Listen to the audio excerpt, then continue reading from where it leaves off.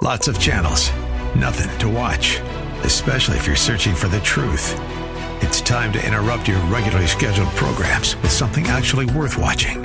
Salem News Channel. Straightforward, unfiltered, with in-depth insight and analysis from the greatest collection of conservative minds like Hugh Hewitt, Mike Gallagher, Sebastian Gorka, and more. Find truth. Watch 24/7 on snc.tv and on Local Now, Channel 525. The following program is sponsored by the National Prayer Chapel.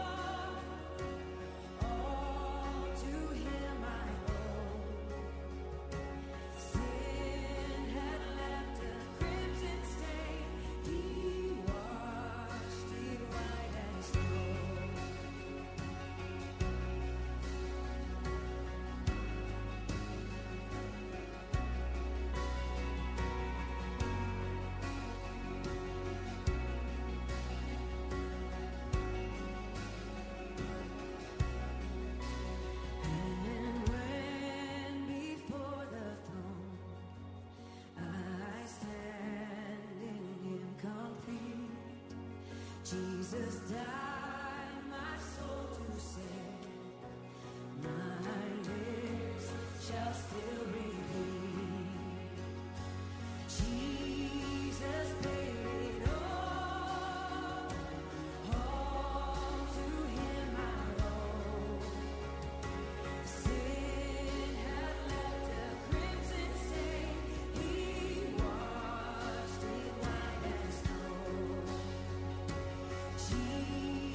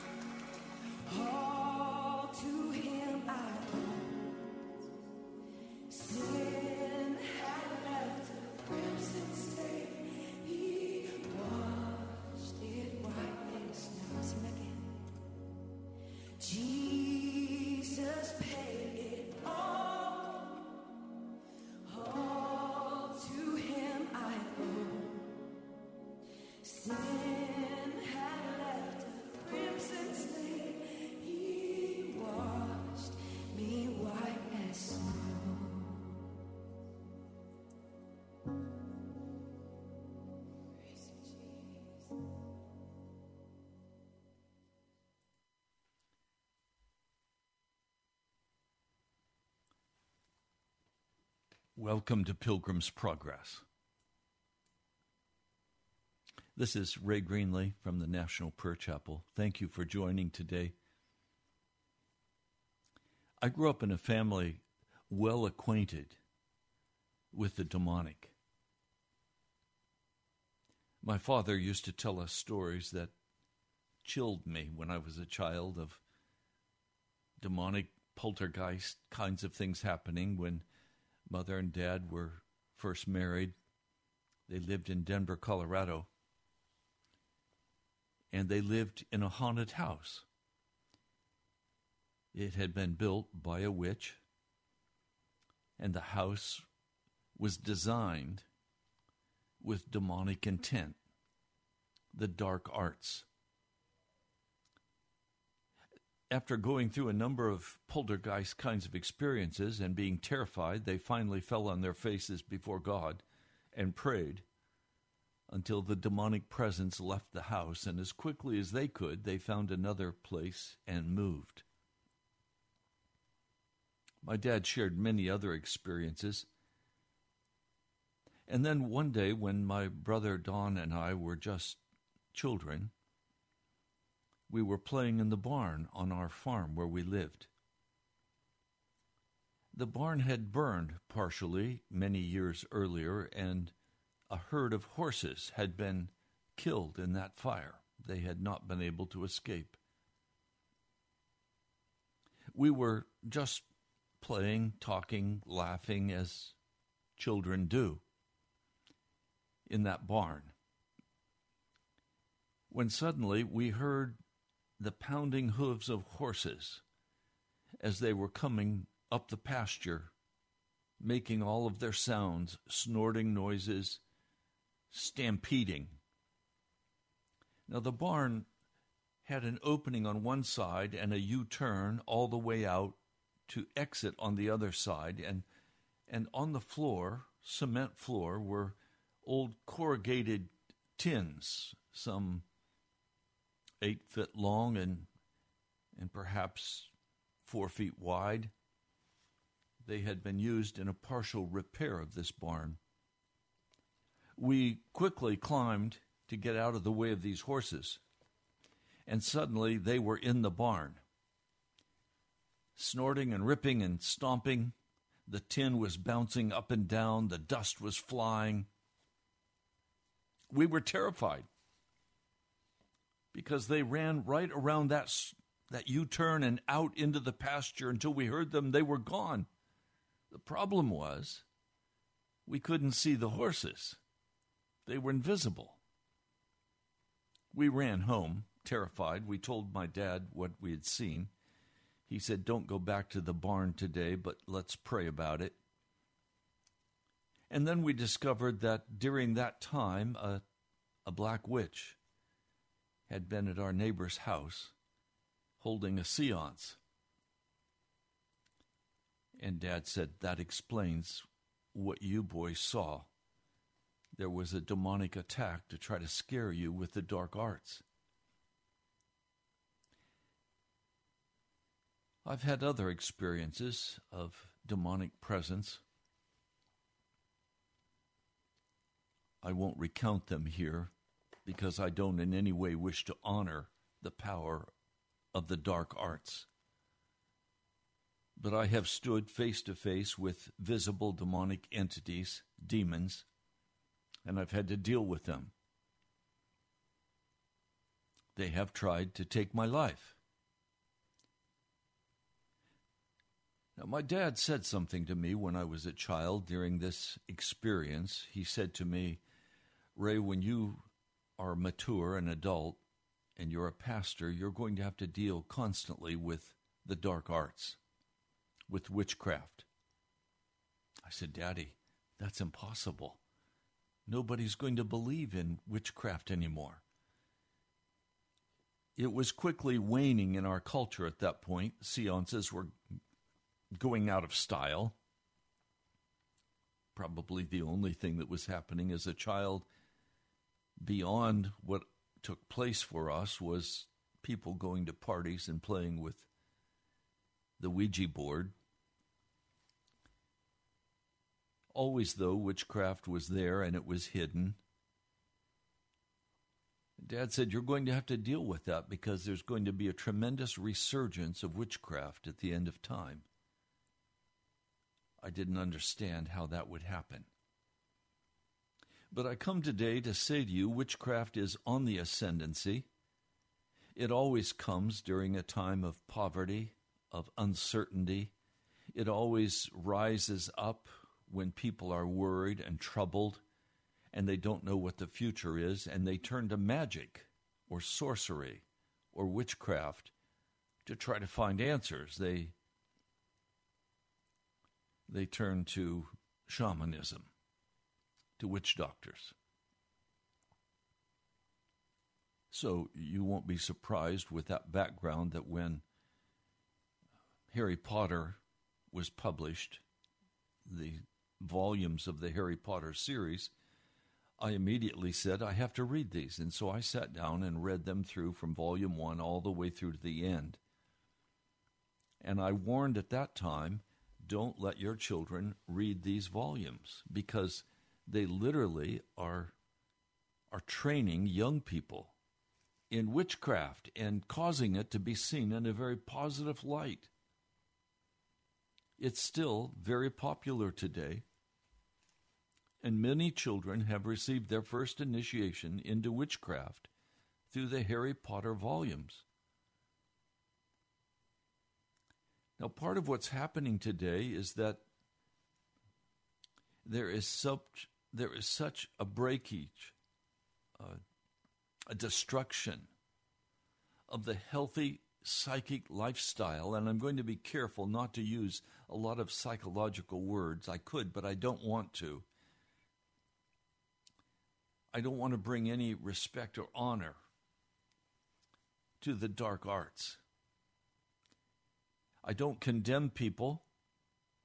Rather, my heart is to rescue, is to bring men and women into the light of the gospel of Jesus, where there is true freedom and true healing. But today we find a term that is being used among those who do witchcraft and shamanism of soul loss. And by that is meant the inner fragmentation caused by a traumatic experience in your life. It could be a sexual abuse issue. It could be not achieving your goal because of very critical parents, abusive parents. It could come out of addiction to alcohol or food or sex, to drugs. All addictions carry with it a demonic element. Addictions are in place in a person's life because they have already lost a portion of their soul. Now, by losing the soul, I don't mean that it's entirely gone, but I mean the decision has been made by that person that this is what must happen for my protection. We call that ego in psychological terms, and it's used as a defense mechanism because of intense unhappiness. I, with my wife some years ago, had a young woman come and live with us, and my wife sensed something was wrong as we were praying, and she was upstairs in her bedroom. So she went up to find what was going on and to check on her because we could sense a darkness coming upon the house. We live in a place, and I live in a place now, where when people walk in, they immediately sense the presence of the Holy Spirit. They sense the presence of God. There's a peace and a joy in my home. And many people comment as they enter and they say, there's something different here. The presence of God is so powerful, it's so overwhelming. And that's true, it is.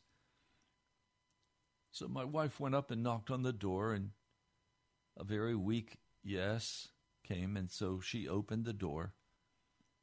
And this young woman was sitting stripped naked in the middle of a pentagon with candles and a knife, and she was cutting her arm.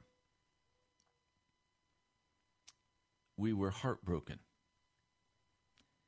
We immediately made her put the candles out, throw them away, erase the pentagon,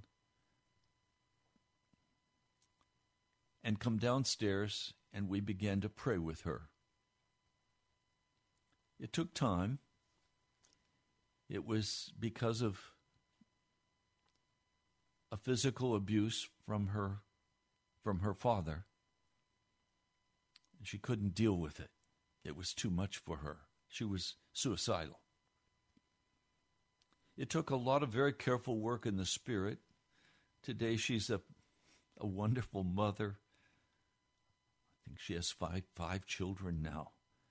Married to a wonderful guy, a serious Christian, totally set free with that inner healing process of the Holy Spirit.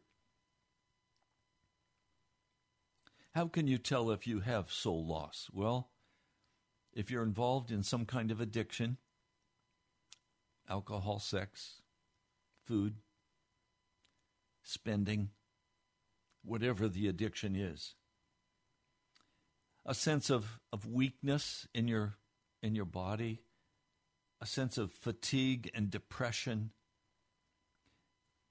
deep anxiety, a sense of emptiness, not knowing what your purpose is, a sense that something vital is missing in your life. You're controlled by fear. You have a sense of shame and uncleanness. You have a sense of guilt. You feel numb. You have a sense of hopelessness in your heart. All of these are signs that you have soul loss. The question is, can you recover? And if so, how? When I look at this issue, I recognize that soul loss is a very, very serious issue in our culture today. All of us have suffered in some way or other soul loss. Fear was the prison that I lived in for many, many years. It was the driving force of my life. It prevented me from doing many things I wanted to do. I was, in my spirit, terrified. I felt totally unsafe. I felt completely vulnerable. And so I countered that by working and working and working, a workaholic. I countered that by escaping into action movies. I dealt with it by going to violent movies. Now, this is many years ago, but I also escaped into television. And some of you today are escaping into the internet, into YouTubes. You spend hours listening to the news, and you have escaped into 5 or 6 hours a day of watching YouTube videos. That's because you have experienced soul loss. Then there are certain afflictions, physical afflictions that come.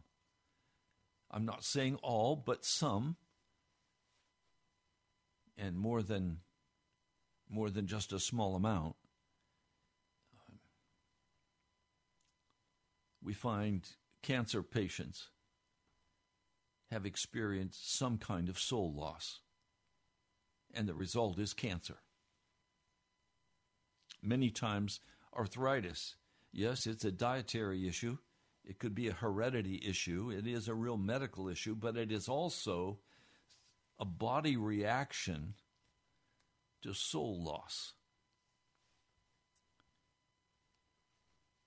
Now we find in Scripture a classic story of soul loss, and I'm going to be dealing with this issue much of the week. There's a lot we need to say about it, and there's a lot we need to give direction to for the healing and the restoring of your soul. So please don't hear this broadcast as casting an aspersion on anyone or in any way a judgment about anyone, because all of us have experienced soul loss. But the healing process that we pursue because of that soul loss will determine the outcome of the healing process. One of those places where I turned for healing in this process was psychotherapy. I was in training as a pastoral counselor, a pastoral psychotherapist, and one of the requirements was that I go through, personally, psychotherapy. I learned a great deal in that, and frankly, practiced for a number of years pastoral psychotherapy and made a lot of difference in a lot of people's lives. But it wasn't the kind of healing that led a person fully into the light. And I've recognized that you can have partial healing, but if you remain in the dark, you've not really entered into the fullness of the gospel of Jesus. I recall spending a great deal of time reading and experiencing what is called the Course in Miracles. It seemed Christian to me at the time. One of the members of my congregation was very much into the Course in Miracles. They taught it, and also into reincarnation. And this was a time in my life when I was very much searching for answers and for healing. And so I turned to Jan Jampolsky, Dr. Jampolsky, who was one of my favorite authors on the question of the Course in Miracles, and taught quite a few classes personally in the Course in Miracles. But I want to tell you, the Course in Miracles was written by an agnostic Jewish woman, and it was dictated to her. She said it was not her writing, even as the author of the Harry Potter novels said it did not flow out of her. It was dictated to her. Well, there are powers of darkness that can do things like that. Now, some people just blow off the devil and say, oh, he has no power. He has a great deal of power. Talk to Job about the devil and his power. The devil went to the Lord God of heaven and asked permission to sift Job, and permission was granted. Jesus said that the devil wanted to sift Peter. And so the devil set it up and at a very key time struck the Apostle Peter and caused him to respond in fear and the denial of Jesus. The Lord actually had to say to Peter, "Get thou behind me, Satan. You have in mind the things of man, not of God." So, what I want to say to you is that in the spirit realm, there are two very powerful forces, but not equal forces. The devil, Lucifer, the powers of darkness, the deep spirits, are no match for Jesus Christ. He took them captive at the cross. And if you want true healing, you need to pursue earnestly the one who can give you that true healing, and his name is Jesus. I'm going to show you that this week as we go through the scriptures and we talk about soul loss. But I want to take you to this prime example. In the Old Testament, his name was Saul. He was king. And King Saul was brought by the Spirit of God forward, changed, and made king of Israel. He was a very powerful fighter, but he chose to turn from the healing that God offered him and to go back into, please, ego, defense, posturing to be the greatest. And so King Saul refused to obey the word of God. He went his own way. Frankly, even though he destroyed many of those of the dark powers, there was still a desperate attraction in his heart to the unclean. Now, please let me just set up a standard quickly. The dark powers are always unclean powers, and they will always leave a person feeling like they've been raped. They will leave a person in desperation. Oh, not at the beginning, but in the end, the dark spirit powers are unclean. Versus the power of the Holy Spirit, the power of Jesus, is always going to be marked by healing, by light, by a lifting of the Spirit. Humanism is utterly exhausting, while the Holy Spirit is always invigorating. And humanism will always finally turn to utter darkness and to witchcraft. There is, in the fallen nature of man, a deadly attraction to the dark powers, to the unclean. Jesus came to destroy the works of the devil. Jesus comes and he sets himself up, according to 1 John. He comes to set himself up in total opposition to the powers of darkness. There is no cooperation between the devil and Jesus Christ. I'm going to show you that this week. But now, as we come to this, King Saul has his heart increasingly filled with fear, with desperation, with anger and bitterness, with jealousy. He tries to murder his own son. He tries to murder a man by the name of David. He fails in both attempts because the protecting hand of God was on them. Saul is about destroying everyone he considers an enemy. He is a man of violence, of bitterness and anger. He's losing his soul. I want to just stop and mark here so that there's no misunderstanding. Angry rage and bitterness, lust, a desire for ascendancy, are all a part of soul loss.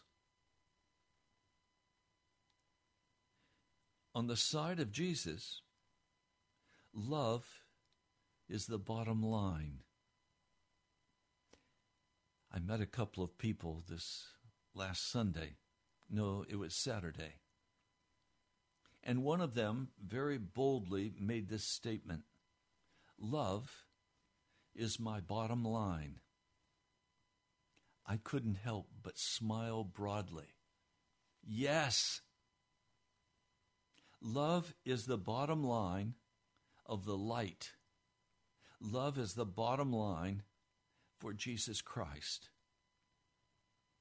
Lying, cheating, deceiving, uncleanness, hatred, bitterness, those are all the bottom lines of the powers of darkness.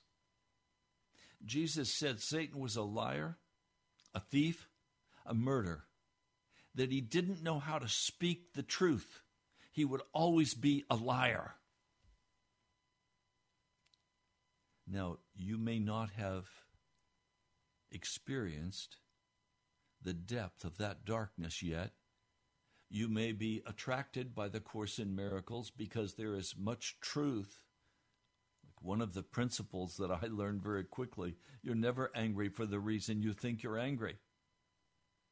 Well, that causes one to delve more deeply, to understand one's own heart, and understand why there's bitterness in your heart and anger.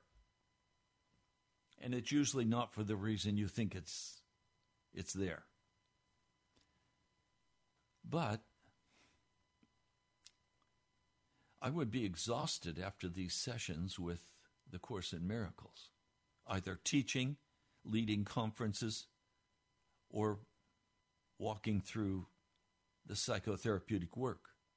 It was not helpful to me. There were gimmicks that were supposed to help me recover.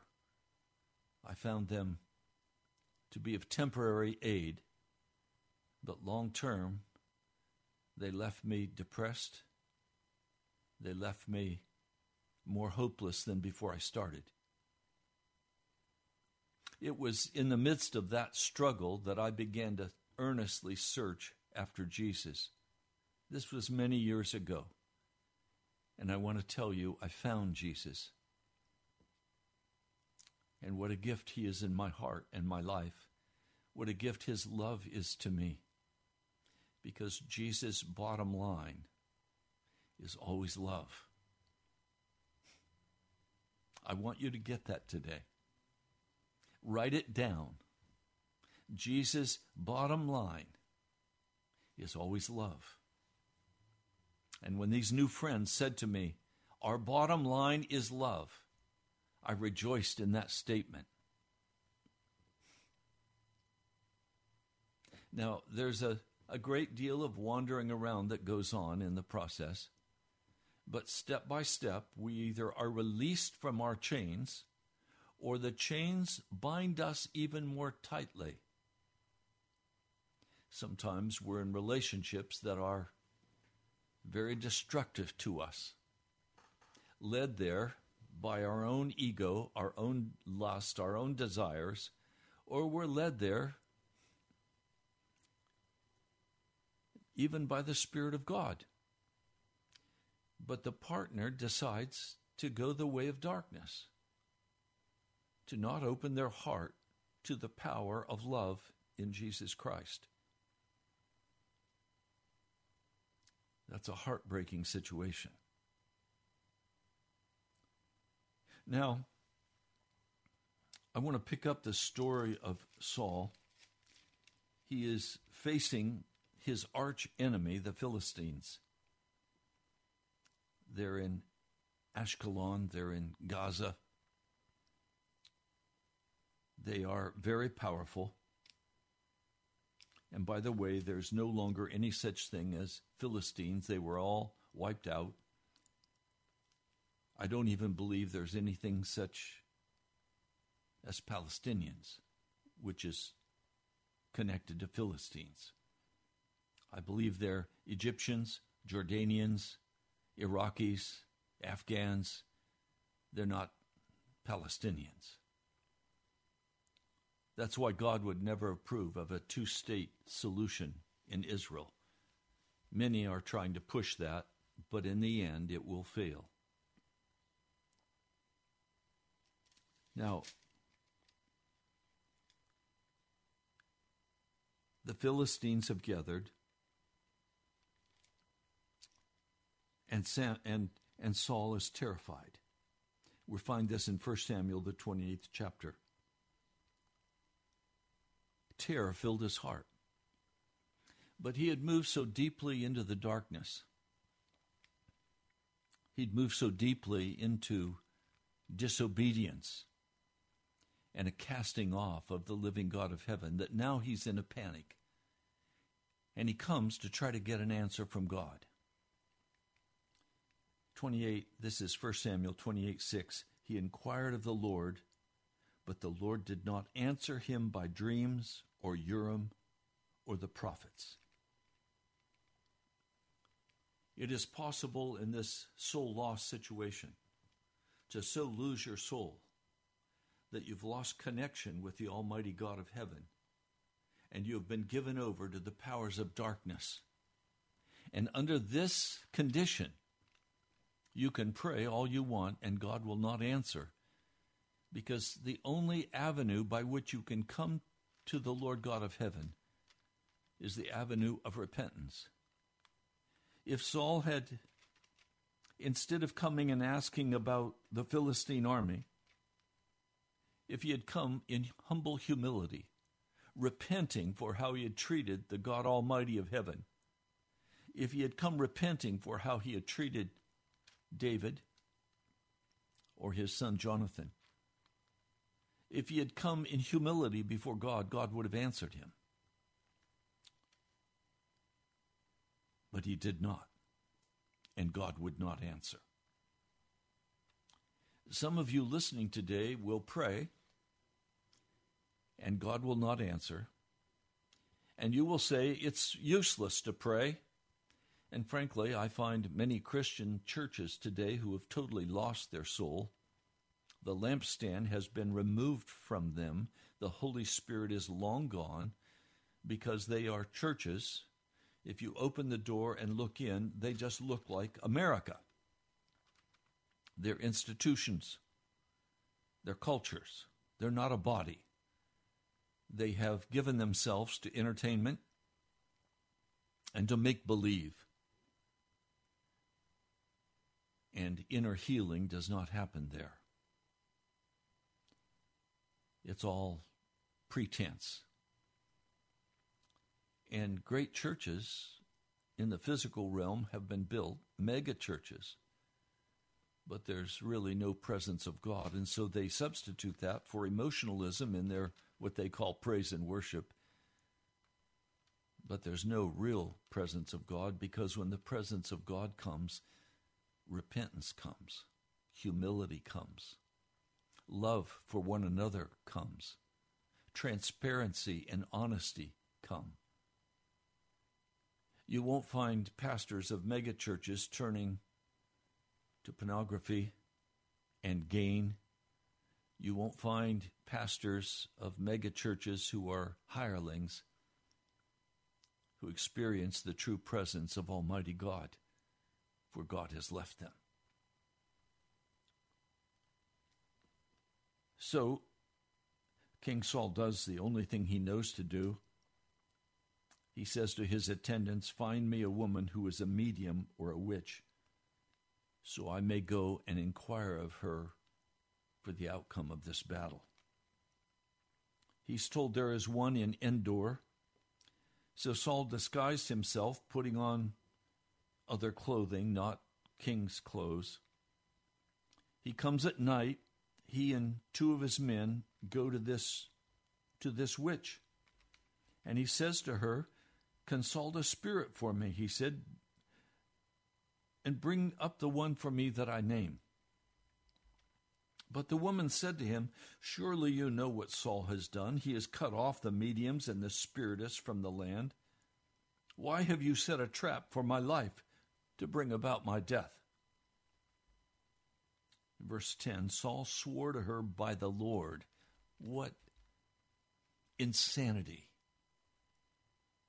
Insanity marks the loss, the soul loss. It will finally come to a place of insanity. And that's where Saul was. He says, as surely as the Lord lives, you will not be punished for this. So the woman says, whom shall I bring up for you?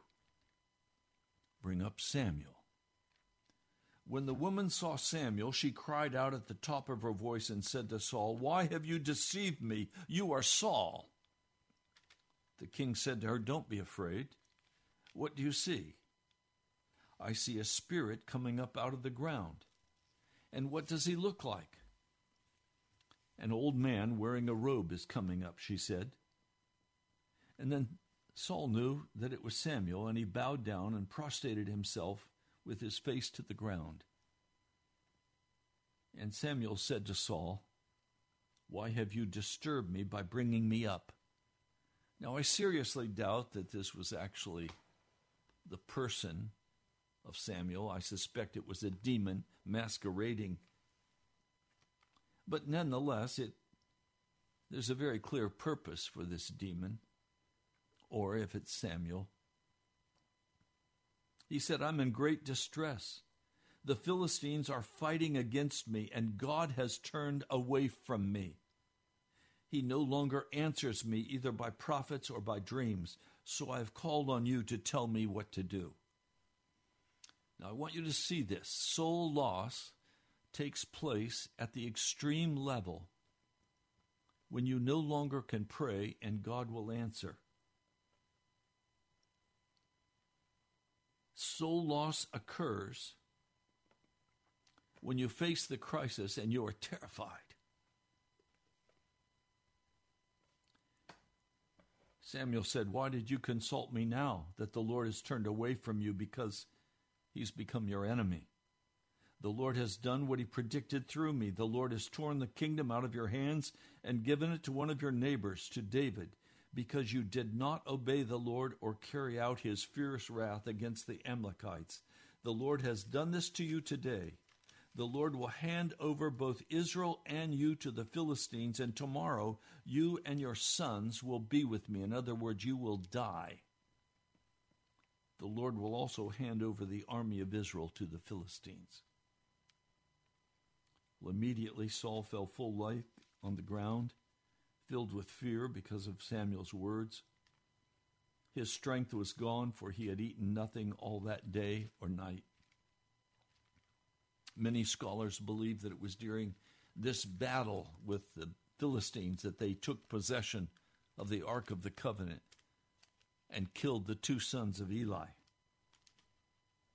Verse 21, when the woman came to Saul and saw that he was greatly shaken, she said, look, your maidservant has obeyed you. I took my life in my hands and did what you told me to do.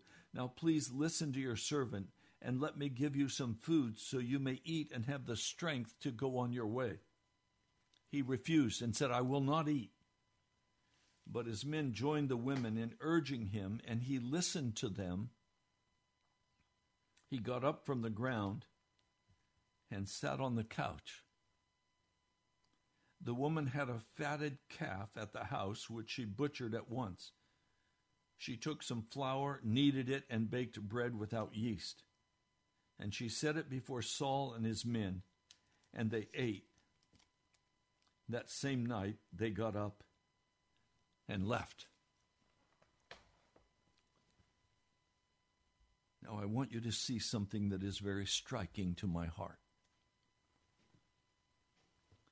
Saul ended up sitting at the dark powers table, terrified. He put his feet under the witch's table, and she fed him and nourished him. There is some nourishment to be found at the witch's table. There is some food to be found in the dark powers. It is deceptive, and it ends in your death. But King Saul determined that he would come and sit at the witch's table, and he would be fed, and he would be strengthened, and then he went on to die in the battle. So I want you to hear me, please.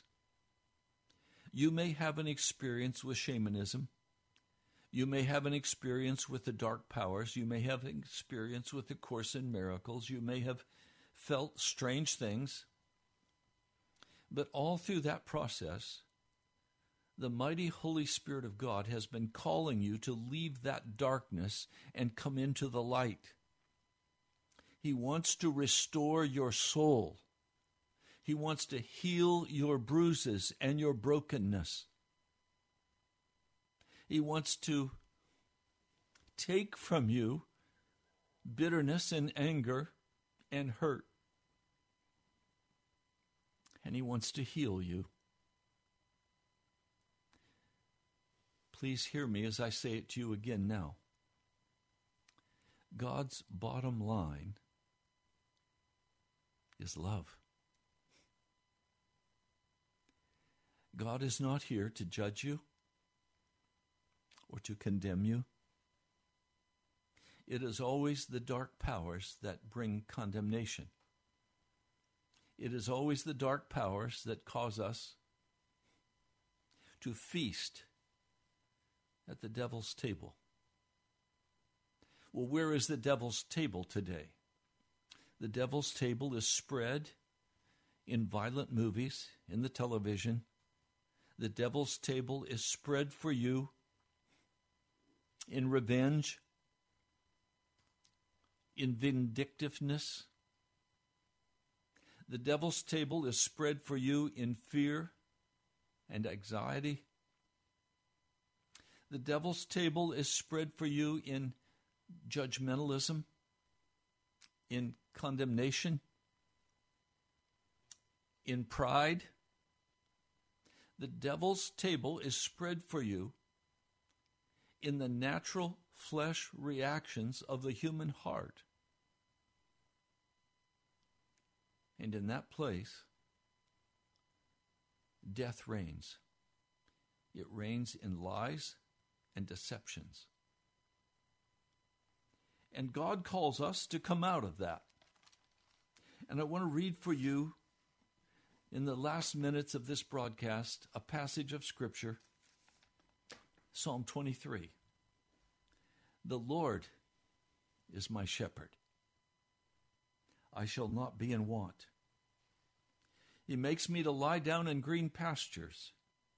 He leads me beside quiet waters. He restores my soul. He restores soul loss. He guides me in paths of righteousness. That word righteousness just means innocence. He guides me in paths of innocence for His name's sake. Even though I walk through the valley of the shadow of death, I will fear no evil, for you are with me. Your rod and your staff, they comfort me. You prepare a table before me in the presence of my enemies. You anoint my head with oil. My cup overflows. Surely goodness and love will follow me all the days of my life, and I will dwell in the house of the Lord forever. Please, Saul came and put his feet under the table of a witch. David comes and puts his feet under the table of the Lord, where his soul is restored to him. We're going to talk about this Psalm 23 tomorrow. That's all the time we have today. I pray that today has been eye-opening and helpful for you. Listen to the broadcast again. Grab a hold of this truth. And we'll take it much further as the week progresses. Oh Lord, I pray for each person who is listening who is conscious of their soul loss. And I'm praying for your love to fill their hearts, to bind up their wounds, to heal them body, soul, and spirit. In the name of Jesus, I pray. Amen. Well, just a quick note as we come to the end of the broadcast. we are still just over $2,000 short of being able to cover the cost of the radio broadcast. And you know, I've shared with you many times, I'm not going to go in debt. When we can't pay for the broadcast, I'll simply cancel the broadcast. I can't go in debt. I don't have the resources to cover the radio broadcast, but I believe that many of you listening treasure these times together, and I believe that you will step forward and help cover the cost of the broadcast. So I ask, please, this is the week I need to hear from you. I ask, would you write to me? You can send your check or your money order or cash to the National Prayer Chapel, Post Office Box 2346, Woodbridge, Virginia, 22195. Now you can also go to our webpage, nationalprayerchapel.com. You can give online. I want to thank all of those of you who've already given. We're pushing toward $4,000 for this month, but we're just over $2,000 short. I stand by faith that God will move in your hearts and you will give. And I say, oh, my brother and my sister, let love be your bottom line. And know that God wants to heal this soul loss in your heart. We'll talk further about that this week. God bless you. I love you. I'll talk to you soon.